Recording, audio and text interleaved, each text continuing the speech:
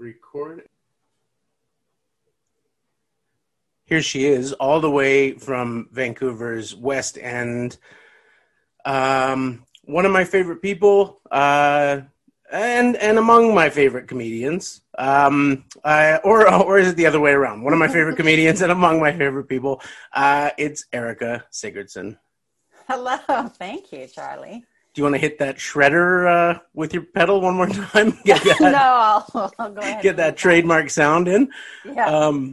It's you've just shown me your which people will see in the photo that will accompany this post as a podcast, but an office, a beautiful office background that I wasn't here as you were explaining this to my wife over Zoom, but is fake.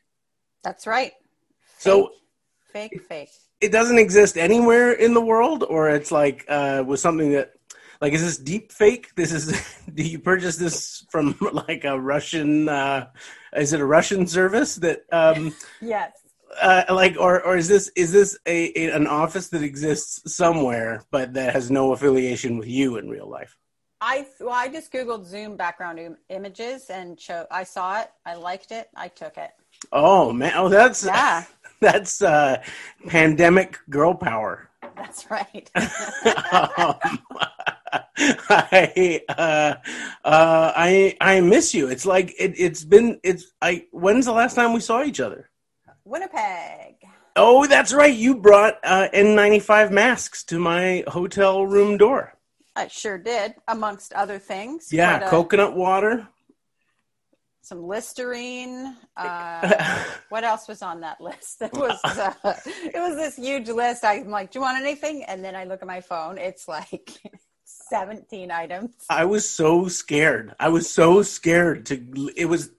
that's the only travel I did for work last year. Right. I am typically, and I'm not on the road as much as you. No. You are a big traveler for work. I'm typically on the road about a month out of every year in a normal year. What do you spend on the road a year normally? Gosh, it would probably add up to 2 or 3 months. Wow. Yeah. And last year was like one of those years that my whole entire year was almost booked. I just incorporated my business. I was like, we are taking this to the next level. And I was so excited. Like, we just had this banner year. And then Erica Sigurdson, it's all droplets all the time. That's right. And then just nothing. Oh, brother. Mm-hmm. I was on the road 3 days in 2020 for work. And those were the three. There was the 3 days where you provided my Listerine and my N95 masks. But they did. They brought me great comfort. Those N95 masks. It doesn't make sense though, because if you're wearing a mask, you don't need the Listerine. I mean, what are you I guess it's for yourself, really. That's true. Treat yourself. Yeah. That is proof that I do it for me. Yeah. It's true. I mean, the face masks do kind of cover. I actually just filed a little something for French CBC last week, and I'm trying to figure out to what extent I can repurpose the material in English somewhere. But about the chance I've been able to give my like very ratty facial hair over the course of mask time. Because you get this, like, it's like all the forgiveness of Movember, but year round. Yeah, totally. It's the way women would talk about wintertime when I was growing up in terms of leg hair. Exactly. Yeah. Nobody needs to see it. And then you just emerge, take the mask off, or suddenly wear shorts and you're a different person. Yeah. And I say when I was growing up, because I feel like people don't, women's body hair is a different conversation now than it was when I was a kid. Yeah. I feel like it's not front of mind as much. We got so many other things to worry about. It's progress. It's progress. Nobody's no heat wave related to women's leg hair is going to kill any senior citizens. No, well, you don't know. You No, don't know. that's true. I was, my because I'm talking to another comedian, my head started going in the, hey, let's try to come up with funny jokes about this. But there's just no safe place to go joke jam wise with any kind of mass death at the moment. Feels real close to the bone. Yeah, I mean, I'm not going to say there's no place to go, but certainly no place to go where it's being recorded. That's for sure. Yes, yeah. We have to have a comedian for posterity conversation. Exactly. Not the. I feel like just a huge amount of the trauma that has been inflicted on the world through social media is just people seeing how comedians actually think and speak to each other. Yes. Yeah, I was just having this conversation with Jake. So I was like, the thing, like, it's so, you just cannot explain the dark humor of comics that are in no way at all like what you would think if you read in print some of the shit we say. Yes. You know what I mean? It would be like, well, these are the most horrible, abhorrent people in the universe. But it's like, well, no, our brains are just not quite wired the same. And nothing, the reason it's funny is because it's so ridiculous.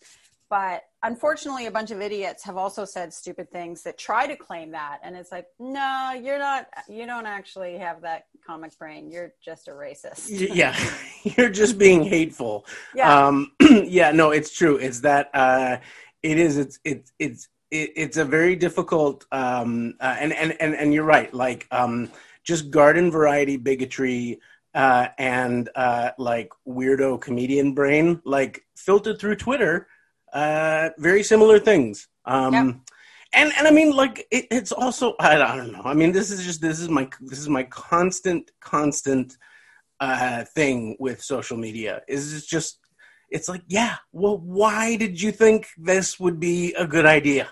Like, where is the, like, you remember when we were growing up, people would always, I keep saying when we were growing up as though everything's, I mean, I think this is still true. People were always afraid of public speaking, right? Yeah. That was like the number one, and it was always, it was the Seinfeld thing. Hey, people are more afraid of public speaking than dying. And so the joke was like, you're better off at a funeral. You'd rather be in the coffin than giving the eulogy. That was the Seinfeld bit. Yes. Well, the reason people are afraid of public speaking is because you're out in front of everyone vulnerable. Yes. Right? Yeah. That's now everyone's every day, all the time, forever. Yeah, and I think sometimes, I mean, most people think they need to, like, first of all, there's way too much of everyone thinking their opinion needs to be heard on everything, which is so exhausting. But for the most part, the random Twitter user, they could say something that people don't like and they just don't get likes. You know what I mean? Like, they say something and it just hangs out in Twitter like something that never happened. Yeah, until 10 years from now, they get some job that somebody cares about, and then they find it. I don't even know how. I can't search my own Twitter feed for things. Like, I don't know how. Does someone just go to someone's Twitter feed and type in racist? Like, how? Like, I want to see that process happen where, like, let's say tomorrow you sell the biggest book and you're the biggest star and you're the biggest everything. And so there's somebody out there that's like, let's see if we're going to take this guy down. They just go to your Twitter feed and, like, are there words that they put in there to see, like, just entering different words? I don't know. It's a really good, it's like somebody's developed a search engine somewhere, and it's just in the beta phase right now, but it's an engine that searches for problematic things. Like, it would have various, it would just have teams of PhDs waiting to get tenure somewhere, and in the meantime, they're just like, it's, I don't know. It is a like. I feel like there's so many Canadian comics that they'd be like searching for hit words and be like 87 responses, and they'd get all excited they're going to take you down, and it's just all stuff like the Trans-Canada Highway. Like, that's how we travel. They're like, damn it. You got us this time. Yeah. When the mob guy got killed in Hamilton last summer, I did for a moment think, oh man, I really hope Lin-Manuel Miranda has a Google alert for the word Hamilton. Yeah. And for just sure is like, does. what the hell does this mean? Like, it's just in with all the hip hop musical news pieces of that day. Is some guy from the Ndrangheta gets gunned down, and he's just like, how did this get into my Google? Totally. So you typically are traveling a lot. That's not happening right now, obviously. Are you not gigging, or are you gigging differently? I'm gigging differently. I refuse to gig at all. Well, I mean, I did a couple debaters things virtually, but that doesn't feel alone because Steve is on, your opponent's on, Richard's on. You know, you've got a whole team of people in your ear. Mm-hmm. And then in December, it was like late November, I started getting some inquiries, and then I kind of was like, you know, what if this goes on for another year? Like, how long? It's like any comic thing, right? Like, yeah, I'm not cutting a CD and selling it after the show. I have my dignity. And then like 6 months later, like, I got CDs for sale. Yeah, yeah. I just remembered, I don't have any dignity. That's right. Remember that thing I said? So I had this client that I did a gig for before, and she asked me, and I was like, well, I'm not really doing them. And I was like, well, let's talk about it tomorrow. And so we had a Zoom chat the next day, and she basically said, she like really was like, listen, I know you're going to do great. It's only 20 people. You're the only comic that I want. Like, I have confidence in you. So she was like pep talking, you know how you usually have to sell yourself as a comic, but she was like, come on, you can do it. And so then I did a few corporates through December. And then I've been producing online shows now every couple weeks, which we just we just sold one out on Saturday, which was great. Because, you know, I like to really, when I turn back on something, go full on to what I said. You are into full commitment. There is no question. Anyone who knows Erica Sigurdson, yes. Yeah. I go from 0 to a million. 100 million. Yeah. I've built a website. I've got social media for Vancouver Comedy Online. I'm pitching fundraisers. Oh, wow. We're building a new life, Charlie.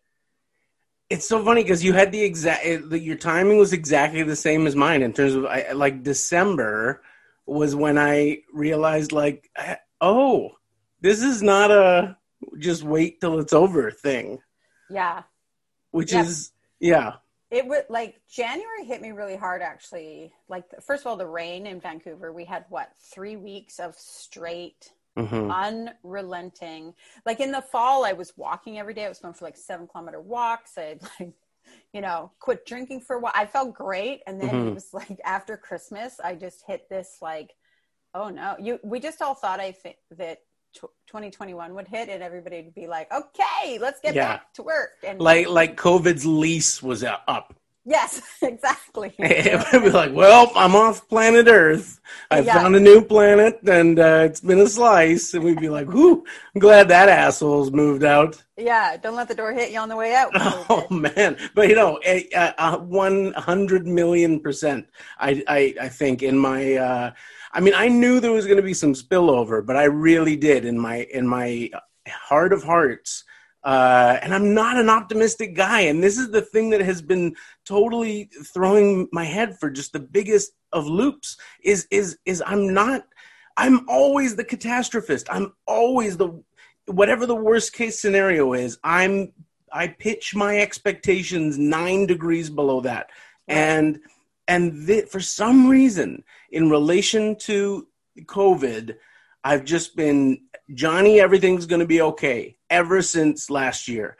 And I've just been wrong at every single juncture. Like, I remember having a conversation around, like early April last year with a bunch of friends who were like, oh, I just wonder, for the rest of my life, am I ever going to be able to press a crosswalk button again? And thinking, guys, come on, this is going to be a couple weeks where you won't be able to wipe your bum as much because, you can't get his toilet paper. And then we'll all be back to normal. Like, I really, and I have just been consistently wrong at every single point. And it really wasn't until this winter that it was like, oh, you have to figure something else out to do, Charlie. It's not just, okay, take it off pause and get doing stand-up again. Yeah, no, totally. But I think like that's got to be kind of a relief, I would think, for you, because when things are good, you're catastrophizing them. But actually, when things do turn into a catastrophe, you're actually all right. You're like, no, okay, that's true. Let's get through this shit. That's true. That is actually very true. Yeah, it's like, oh, my niece just, she's been in England for over a year now. She went there to school and she can't come home. Well, she could technically, but then she can't go back. But she was always, a little anxious about things. And then like when she was flying home once before COVID, shit went so wrong and her flight got canceled. She was in a hotel in a strange city. And it was kind of one of those things, though, that really kicked her into gear. Like she was, 18 years old, just rolling with the punches. And it was like, oh, okay. Like, yeah. I guess when things go terrible, you just got to keep going. That was how I was with when Josephine was a baby.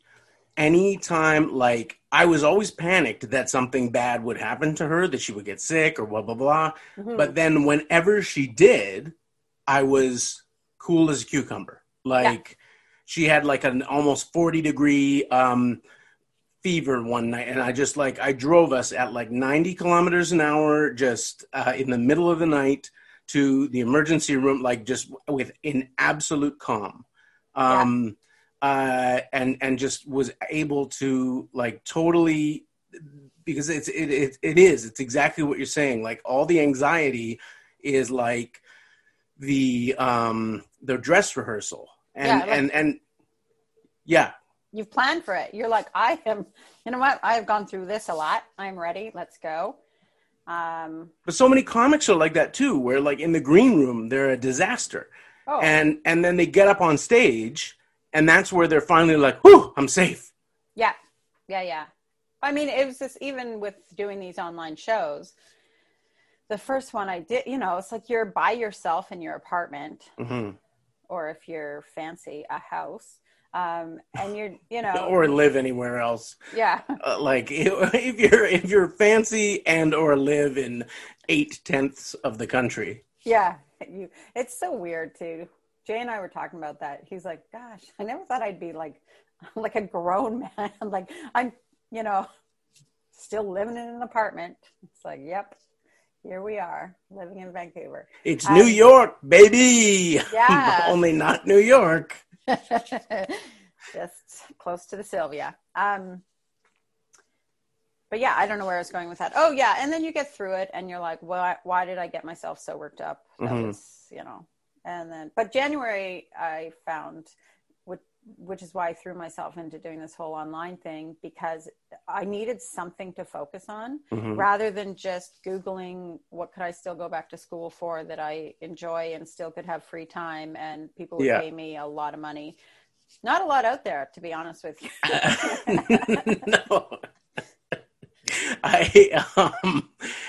It's you're one of the people over the years who I can have that conversation with and you like don't just get blank stares back from, because I do feel like there are some people who never quite get over the like, can you believe it? We're comedians, just like when we were kids and we wanted to be like, and so you can't have the conversation with them of like, I think I gotta give this up and go into trucking. Like, and you're one of the only people I have ever been able to have that conversation with in an honest way, in an ongoing way too, over the course of years. Because that's the other thing is you go, it ebbs and flows. Like you go back and forth on it, because there are times where you just feel like and what's been so weird is this year, and that show in Winnipeg that we were just talking about, like that was one of those moments where it was, as I was coming off stage at that taping,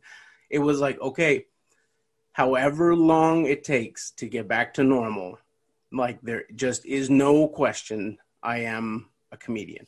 Like this is what I'm supposed to do. This is what I'm built for. It's the one thing I'm close to being good at, and like hold on until this is done, and then get back to it. Yeah. And but I have retired from comedy 9 times this year in my head. Yeah. How do you do the shows? Do you leave them open? Like, is the audience on mute? Or do you have them kind of ambient sound, or like? So what I did this time the first 2 I did were fundraisers for the Kino. So 100% of the ticket sales went to the Kino, and then the Kino Cafe is on Canby Street, and it is like best known probably as a flamenco bar. Yes. Which it has had flamenco for like decades. I mean, like honestly, maybe 30 years. But also is sort of the premier, and at this point, I would say like maybe kind of the only like true like sort of open mic show left in Vancouver. Like, dare I say, one of the only shows left. Like, I've heard all the clubs are closed down, so we're trying to fight to keep them open. Yeah, but it's one of those places where like a pro can go to try out new material or get ready for an important set. But it's also the place where if you want to try stand up for the first time and you've got maybe 3 minutes or 4 minutes of joke, like you can get up on stage there and try. Yeah, awesome. Supportive, Steve and Laura, so supportive of the scene. Like, they've let numerous comics, myself included, host fundraisers.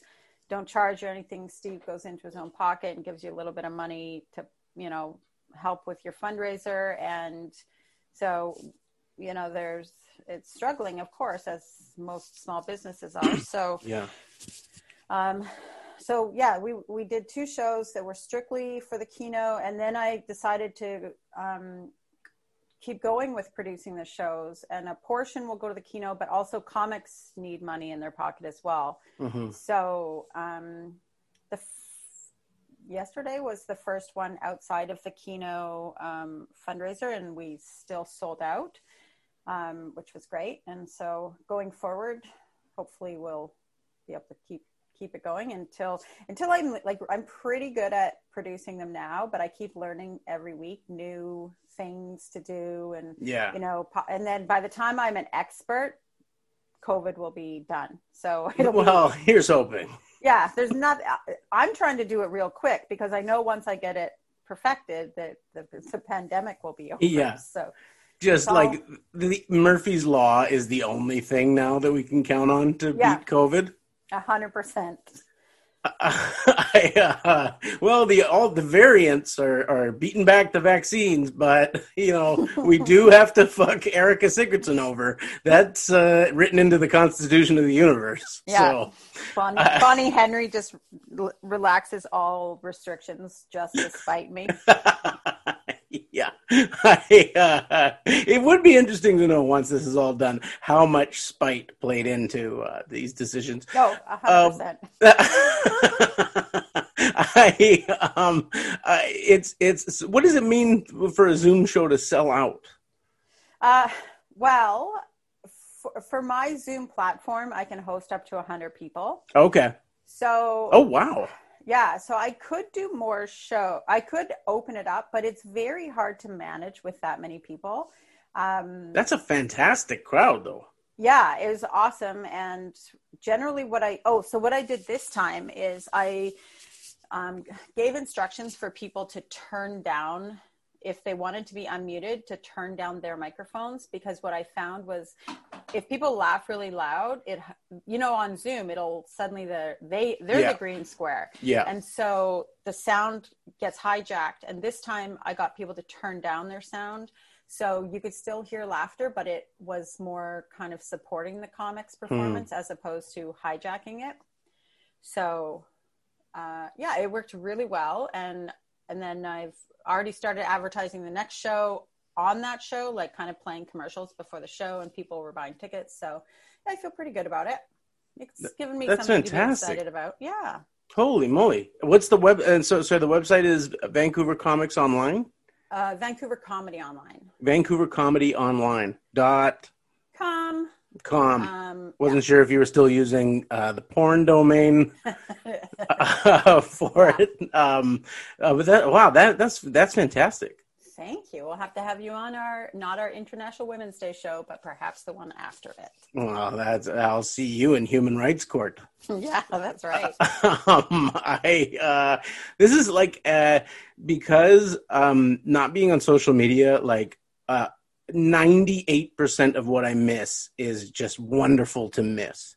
And then now and again, it's like, oh, I didn't hear about somebody's baby being born.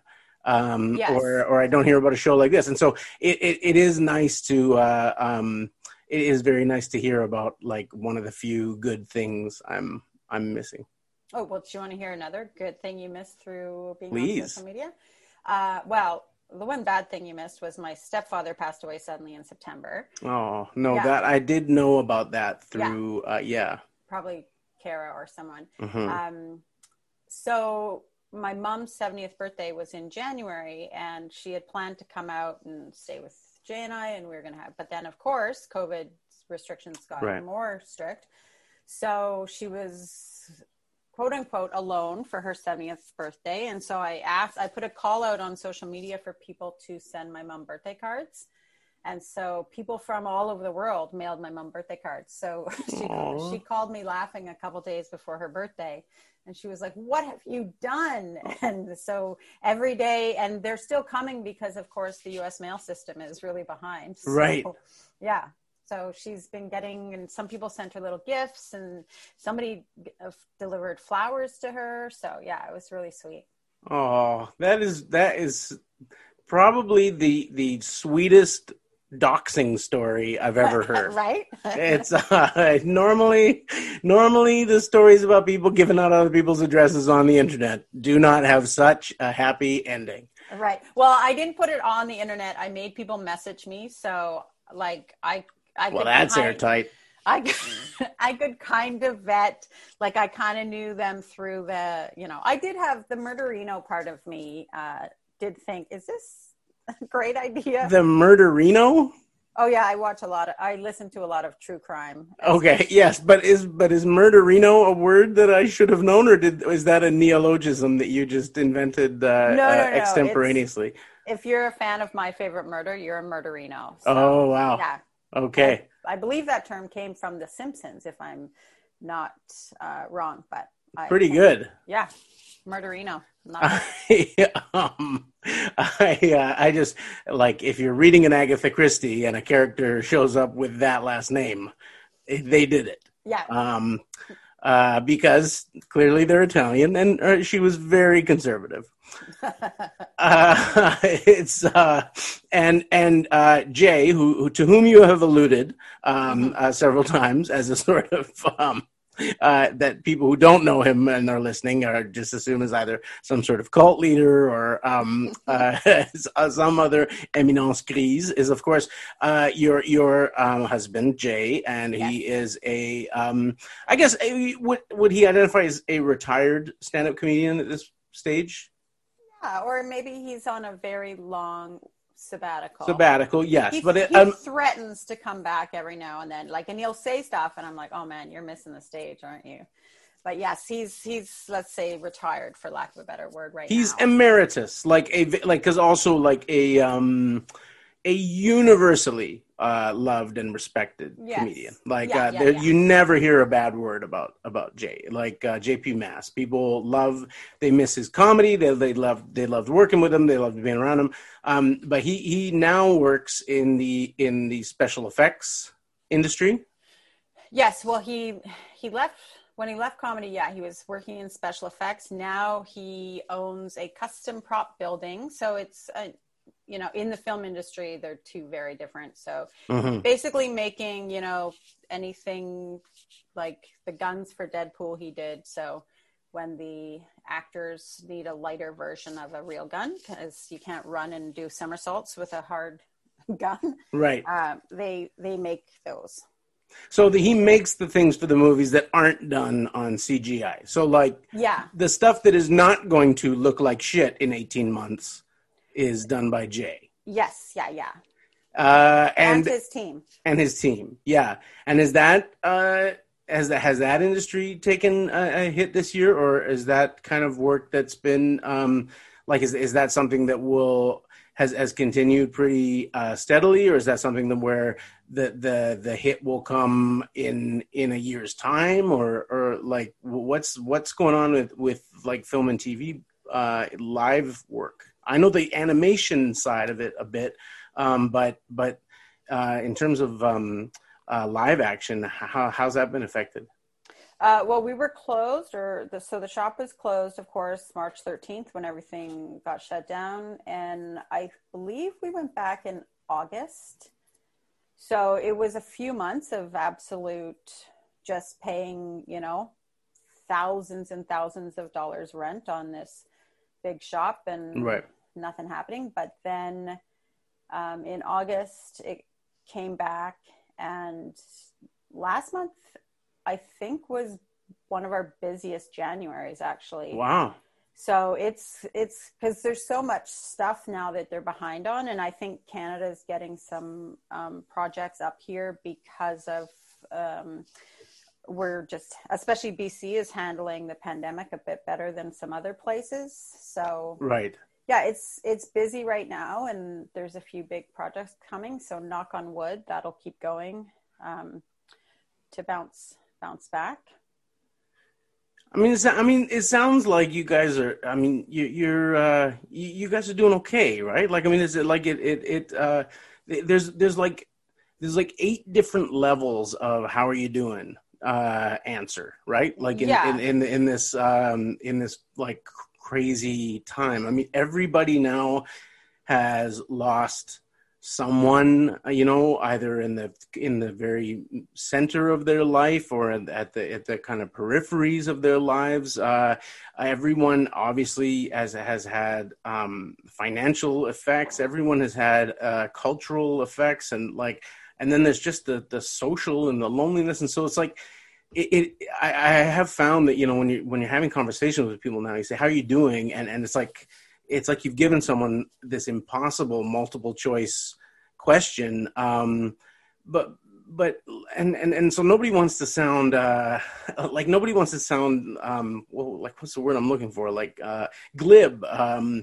And say like, oh, well, we're great. Business is booming. Life's fantastic. And I'm lighting cigars off, the flames that are engulfing everybody else's situation. Like, at the same time, you do want to hear from your friends that things are as okay as they can be. Yeah, exactly. I mean, I think one good thing that happened is we moved to a 2-bedroom apartment out of a 1-bedroom. Because rents started falling in Vancouver. Not which is great. like, yeah, it's a miracle. It's like, but that's like somebody bending back one of the laws of physics. Like, it just. Yeah. But I'm very glib about the fact, like all of the big developments around here that are like first 3 months free, and they're just giving stuff away because they came in and they built so many apartments, and now there's not enough people to come, foreign or domestic, to live in them. So it's the rents have fallen. So we managed to get a 2-bedroom because I started doing shows at home and having all this green screen and ring lights, and it was in a 1-bedroom apartment was not great. Right. So your 1-bedroom in like a studio that's actually a studio. Yeah. So now we have a guest room / mostly my office. Well, it's legally not a guest room. Yeah. At the moment. No. You better hope Bonnie Henry's not listening. Well, it's funny because, my goddaughter Mala, that's been one of the hardest things is I've only seen her like 3 times in the last however many months. But so because she, her mom is a single mom, she has slept over, I think, twice. And we got this guest room, and I was like, well, here's your room. And she just she's like, no, I'm sleeping with you. Jay can sleep on this. So now Jay's like either on the couch or in the little IKEA bed that we bought. And she's not decided to not sleep with me yet, but I'm sure she's 8 now, so that'll come soon. Well, Josephine is 7 and keeps like weirdly, like without any prompting for like, so she falls asleep in our bed, then gets moved to her bed, and then I would say about 90% of the time gets up sometime in the middle of the night and comes back into our bed. Yeah. And she keeps, without any prompting, announcing when that's going to end. So she'll keep saying like, starting next month, I'll be sleeping in my own bed, or so she just keeps making these big pronouncements, and like it's just become like the deadline that just keeps getting blown. Is the Josephine sleeping in her own room scenario? There's also the Erica waking up. Oh, you know what? Okay. Monday, I'm off the wine. That's it. We're off the wine. Yeah. Well, but it's a very funny thing because you do have a way of kicking the can down the road on things. But then also, like you say, when you do decide to, take something on, you're like a cloud of piranha descending upon, an unlucky cow. I don't know. I lost track of that metaphor in the middle. But you really, I mean, like you said, like you're describing the way you've taken to this online production. That is also very Erica Sigurdson. Yeah, I'm very moderation is difficult for me. So people are like, why don't you just drink on the weekends? And I'm like, no, I'm either drinking or I'm not drinking. It's very weird. So now I'm not drinking right now. Just for this January, really, yes, you can go for walks in the rain, but it is not enjoyable in Vancouver, January rain. You come home, you're freezing cold, you ought to have a bath. It's a whole thing. Yeah. You get into a whole different set of water. Yeah. Now it's crazy. You're just like, well, I'm just going to be wet all day long. Why don't we just hang out in wetsuits in this city? That's a good idea. It really does require some. But I was talking to somebody where were they? They're in Saskatchewan, and it was negative 45. And I mean, negative 45 is one thing. I mean that's just like, okay, there's nothing you can do. But like we were talking about how at negative 15 or whatever. If it is dry, you just layer up with a bunch of, you've got your winter coats and your big boots and gloves and scarves and whatever. And so people then do go out. Whereas like in the Vancouver winter is this kind of dark driving wetness that people don't, it's like, the only kinds of weather in Vancouver, and this is the thing that's always made doing comedy out here so hard, even in pre-pandemic times, is like the only kinds of weather that we have are either go to the beach weather or stay at home weather. Yeah, totally. And it's rough, but I hear you in moderation. I mean, I'm so moderate in all of the things that other people have difficulty controlling. Right. But then I can't. Like you can't bring a bag of chips into the house. But I mean, I'm going through, I'm trying to erase a bunch of old photographs right now because I realized my cell phone has got like 18,000 photos on it. And I found a photo of the last time I had a drink before, I had a shot of rum in a cup of tea on Christmas Eve this year. And it was the first drink of alcohol I had in 3 years. Holy moly! And I don't not drink necessarily. I just don't drink. Like it's just not a like it's and or if I'm in a casino, like I have like vivid memories of both of these kinds of instances of like sitting down playing some blackjack in a casino. being up a whole bunch of money and going like, I should quit while I'm ahead. Yeah. And so walking away, or contrarily going, boy, this is really not my night. I should leave before I really lose an amount of money that I regret and isn't fun. And equally walking away without any problems. But we can't bring Triscuits into the house because I'll eat the whole box. Yeah. It's just, I don't know. It's well, there's weird things like same thing with me. I think Halifax and Kelowna are two of those cities where, there's shows and hotel is there's a casino in the hotel. Yeah. So often, the comics will all end up playing $3 blackjack or $5 blackjack. And I love playing blackjack, but same thing. Never would go to a casino in my own city. Yeah. That would what am I? Well, that's ludicrous to me. And but I'd have a lot of fun, but same thing. If I start with $40 or $60, whatever way it goes, I've decided that's what I'm spending on blackjack. Yeah. And I'm fine. I don't feel any I got to go get more money and cause that's kind of ridiculous to me.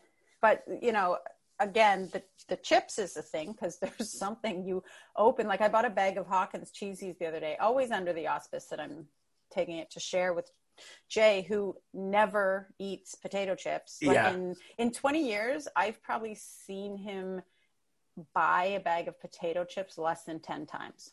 Right. It's insane. So it's all for me, but it's all in one sitting.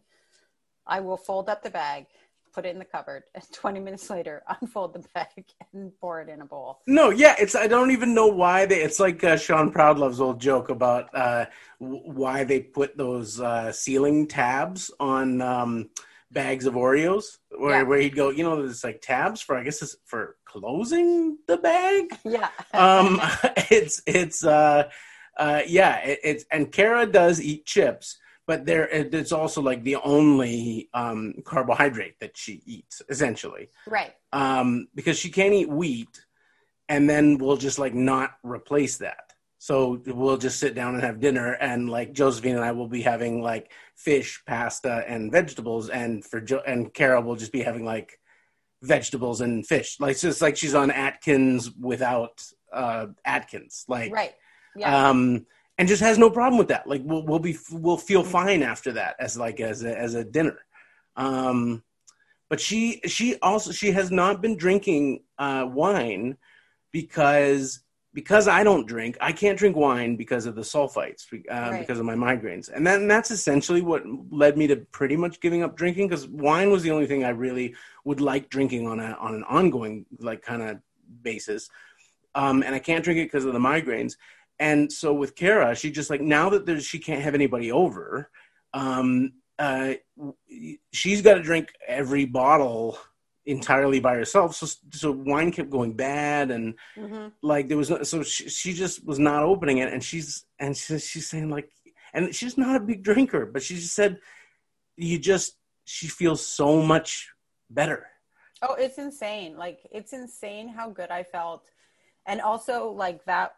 I was kind of about 10 days into, I was doing sober September, not realizing it was actually sober October. And then by the time I was going to say, how did that happen? There's no rhyme. There's no nothing. It was just random. I think sober September is a thing in the UK.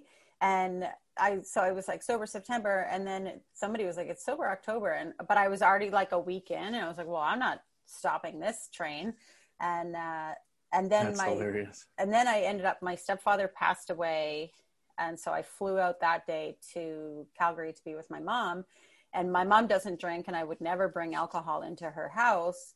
And so I was so glad I was already, right, 8 or 9 days in, because I was clear-headed, and I was just it wasn't I was oh, my mom went to bed, maybe I'll run out and go to the Boston Pizza and have a drink. That would have felt real sketchy. So yeah. If you go to Boston Pizza, you want it to be for the ambiance. Yeah. You go there for the fanciness. And the sense of community. Exactly. But no, I I felt great, and it is interesting. Like people are. I think there's this whole movement now where I see it a lot in comedy too, where people are like, yeah, it's not the worst thing to actually be clear-headed before you go on stage. Yeah. Yeah, I remember, and that was always like Simon King would always like if I have a drink, it'll be after I come off stage. Like until then, I'm working, and that does seem to be one of the big dividers amongst comedians is like people who become comedians because they're just wired not to work in the sense of like work a job like any other job, and so they do this because they couldn't do like they're just constitutionally they're not wired to be 9 to 5 type people. Yeah. And then the comedians who just they treat being a comedian the same way as like if they were like electricians or nurses. Like it's just they're a comedian, and this is when the shift starts and this is when the shift ends, and this is how they approach it. And I've always that you've always had a really healthy kind of combination of both of those philosophies, of both of those approaches. Yeah, it always has been very passionate for you, but also it's a career. Yeah, I mean, I'm like the nurse that maybe like certainly could start stealing the pills because like I really like if I go to do a corporate, like I fly to another city and, you know, like I like before I do the show while I'm doing my makeup, my ritual would be to have one glass of wine while I do my makeup and my hair. And then when I leave my hotel room to go do the show, I look back at that bottle of wine and I think, no matter how this goes, I'm going to be back here watching TV in an hour. And I go, see you later. And then I go out and do the show. So it's like, it's become this before and after ritual, which, you know, if I'm not drinking, obviously I do that with my non-alcoholic beer, which doesn't have the same effect. Yeah, the non-alcoholic beer has that whiny voice of saying like, well, what time will you be back? Yeah, take your coat. Oh, man. Erica Sigurdson, I miss you very much, and can't wait to be in the same physical place as you. The same for you. I miss you as well. I cherished our brief interactions in Winnipeg, and when we can see each other in person, you'll be one of the first people I see. Oh, well, thank you. And in the meantime, anytime you want to do a supply run, just hit me up via text next time you're in a pharmacy. I will, for sure. Thanks, Erica. Okay, bye, Charlie. Bye.